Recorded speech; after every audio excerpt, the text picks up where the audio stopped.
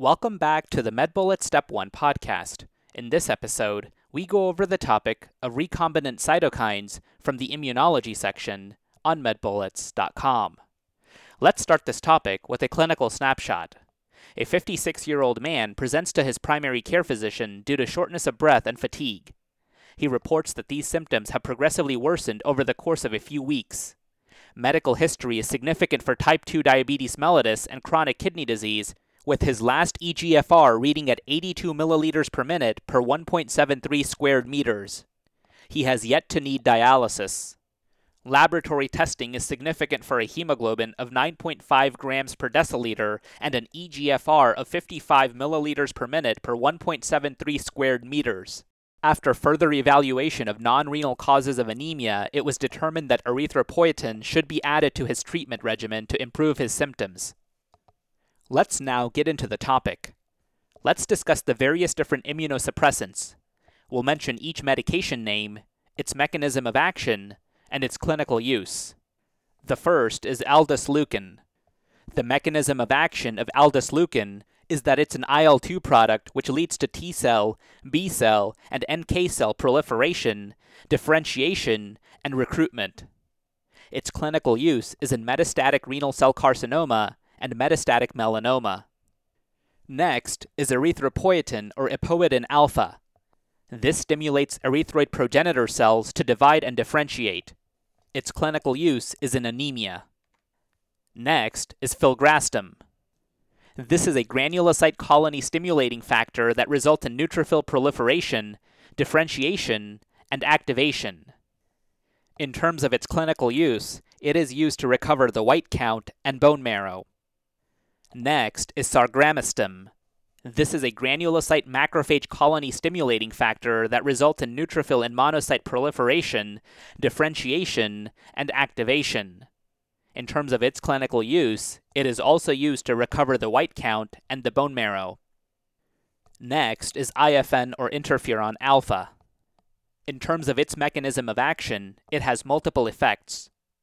In terms of its clinical use, it is used in chronic hepatitis B and C, malignant melanoma, condyloma acuminatum, hairy cell leukemia, and Kaposi sarcoma.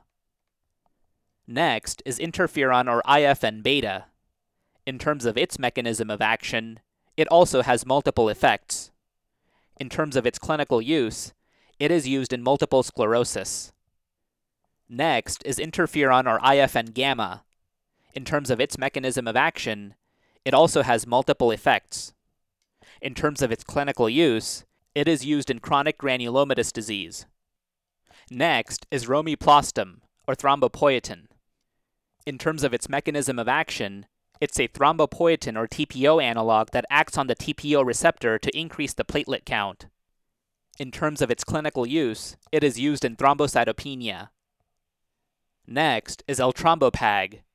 In terms of its mechanism of action, it's a TPO agonist that leads to an increase in platelet count. In terms of its clinical use, it is used in thrombocytopenia. And last is oprelvicin or IL-11. In terms of its mechanism of action, it's a thrombopoietic growth factor that results in an increase in platelet count. In terms of its clinical use, it is used in thrombocytopenia. Okay, so now that we've gone over the major points about this topic, let's go over one question to apply the information and get a sense of how this topic has been tested on past exams. A 69-year-old male with a history of metastatic small cell lung carcinoma on chemotherapy presents to his oncologist for a follow-up visit. He has responded well to etoposide and cisplatin with plans to undergo radiation therapy. However, he reports that he recently developed multiple, spots all over his body. He denies any overt bleeding from his gums or joint swelling. His past medical history is notable for iron deficiency anemia, osteoarthritis, and paraneoplastic Lambert-Eaton syndrome. He has a 40-pack-year smoking history. His temperature is 98.5 degrees Fahrenheit or 36.9 degrees Celsius. Blood pressure is 130/70 millimeters of mercury. Pulse is 115 per minute, and respirations are 20 per minute. On examination, a rash is noted diffusely across the patient's trunk and bilateral upper and lower extremities. The results from a complete blood count are as follows. The hemoglobin level is 11.9 milligrams per deciliter. The hematocrit is 35%. The leukocyte count is 5,000 per cubic millimeter. And the platelet count is 20,000 per cubic millimeter. The oncologist would like to continue chemotherapy but is concerned that the above results will limit the optimal dose and frequency of the regimen. A recombinant version of which of the following is most appropriate in this patient? 1. Interleukin 2. 2. Interleukin 8. 3. Interleukin 11. 4. Erythropoietin. Or 5. Granulocyte colony stimulating factor.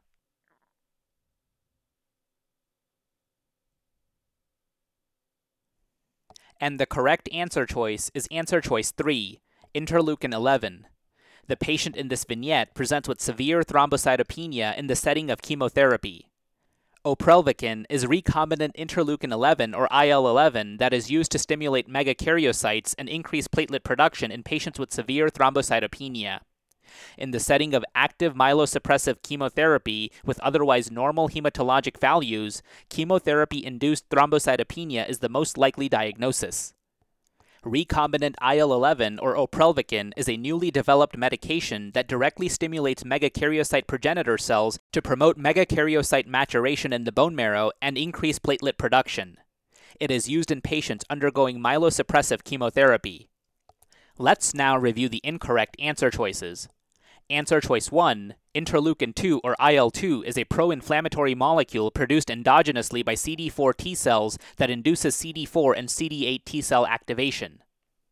Answer choice 2, interleukin 8 or IL-8 is a pro-inflammatory molecule produced by macrophages, epithelial cells, and endothelial cells that serves as a chemotactic agent to attract neutrophils. Answer choice 4, erythropoietin or EPO is an endogenous substance that promotes erythropoiesis or red blood cell production.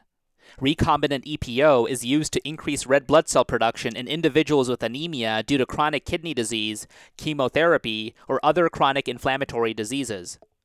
And finally, answer choice 5, granulocyte colony stimulating factor or GCSF, stimulates the production of granulocytes and hematopoietic stem cells within the bone marrow. Filgrastim is an exogenous form of GCSF that is used to treat neutropenia in the setting of chemotherapy, HIV and AIDS, and radiation therapy. In summary, Oprelvicin is a recombinant form of IL-11 that is used to increase platelet production in the setting of chemotherapy-induced thrombocytopenia. And that's all for this review about recombinant cytokines. Hopefully that was helpful. This is the MedBullets Step 1 podcast, a daily audio review session by MedBullets, the free learning and collaboration community for medical student education. Keep in mind that these podcasts are designed to go along with the topics on medbullets.com, and in fact, you can listen to these episodes right on the MedBullets website or mobile app while going through the topic. If you've gotten any value from these MedBullets Step 1 podcasts so far, please consider leaving us a 5-star rating and writing us a review on Apple Podcasts. It will help us spread the word and increase our discoverability tremendously. Also, if you are not already, be sure to follow MedBullets on Facebook, Instagram, and Twitter for daily high-yield content. Thanks for tuning in. We'll see you all tomorrow, right here on the MedBullets Step 1 podcast.